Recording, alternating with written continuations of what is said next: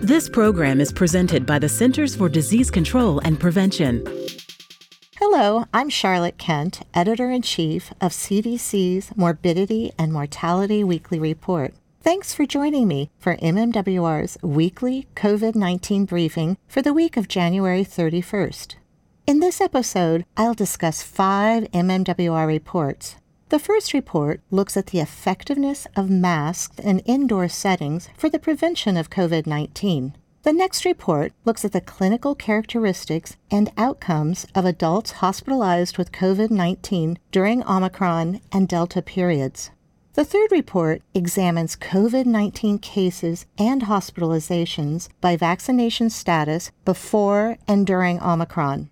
The fourth report describes vaccination coverage and vaccine confidence by sexual orientation and gender identity. And the last report looks at COVID-19 vaccination among New York adults living with diagnosed HIV.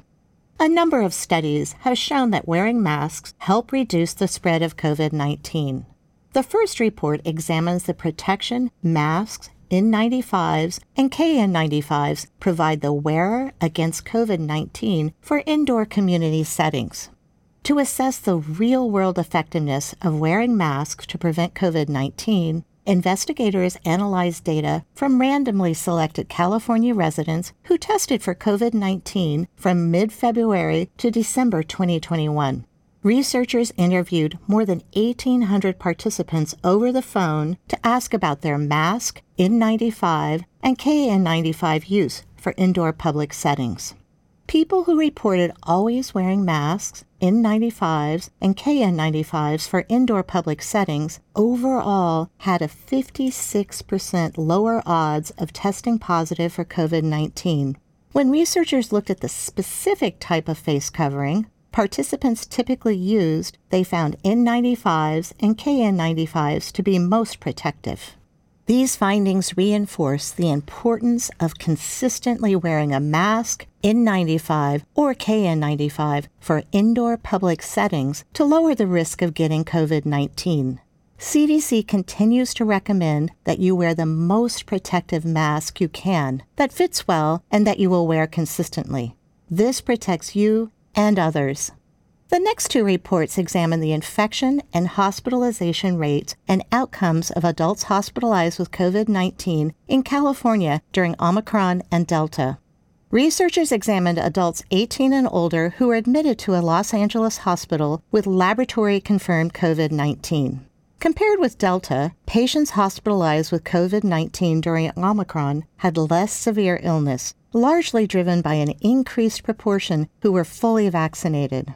Among Omicron period patients, vaccination was associated with a lower likelihood of ICU admission, and for those 65 and older, a lower likelihood of death while hospitalized.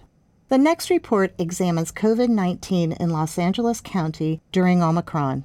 As of January 8, 2022, COVID-19 was 4 times higher and hospitalization rates 23 times higher among unvaccinated people compared to fully vaccinated people with a booster. Comparing unvaccinated people to people vaccinated without a booster, infections were 2 times higher and hospitalizations 5 times higher among the unvaccinated.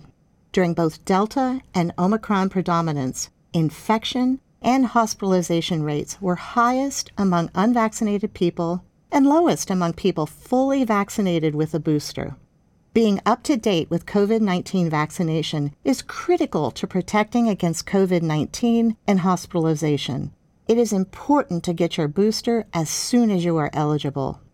The next report describes COVID-19 vaccine coverage and confidence among adults by sexual orientation and gender identity in the United States. Among people ages 18 and older who responded to the National Immunization Survey, a higher percentage of gay or lesbian adults received at least 1 dose of a COVID-19 vaccine than heterosexual or bisexual adults. Higher percentages of gay, lesbian, and bisexual people thought that the vaccine was very or somewhat important for protection from the virus compared with heterosexual people. Higher percentages of people who identified as transgender or non-binary thought that the vaccine was very or somewhat important for protection compared with those who did not identify as transgender or non-binary. The report also found that non-Hispanic Black women who were gay or lesbian or bisexual had lower vaccination rates than non-Hispanic Black women who were heterosexual. Understanding COVID-19 vaccination coverage and confidence among LGBTQIA+ populations and identifying the conditions under which disparities exist can help tailor local efforts to increase vaccination coverage. The last report looks at COVID-19 vaccination among people living in New York with diagnosed HIV infection. For this study, researchers looked at COVID-19 vaccination coverage among New York adults 18 and older. They found lower COVID-19 vaccination coverage among adults with HIV than among the general adult population. Among those with HIV, coverage was lower in women, non-Hispanic Black people, American Indian, Alaskan Native people, those who are not virally suppressed, and people not receiving HIV care. Among people living with HIV, about 1 in 3 had not received any COVID-19 vaccine. Interventions are needed to help people with HIV get vaccinated and stay up to date on COVID-19 vaccines. CDC recommends people with weakened immune systems, including those with HIV, stay up to date on COVID-19 vaccination to lower the risk of severe illness from COVID-19. One last note, the MMWR Weekly COVID-19 briefing will take a short break. We will resume recording in a few weeks. Thank you for joining us for this week's briefing. To stay up to date on the latest MMWR reports on COVID-19, go to cdc.gov/MMWR and subscribe for free. You can also subscribe to this podcast on Apple Podcasts, Spotify, Stitcher, and Google Podcasts. Stay safe and stay well. For the most accurate health information, visit cdc.gov or call 1-800-CDC-INFO.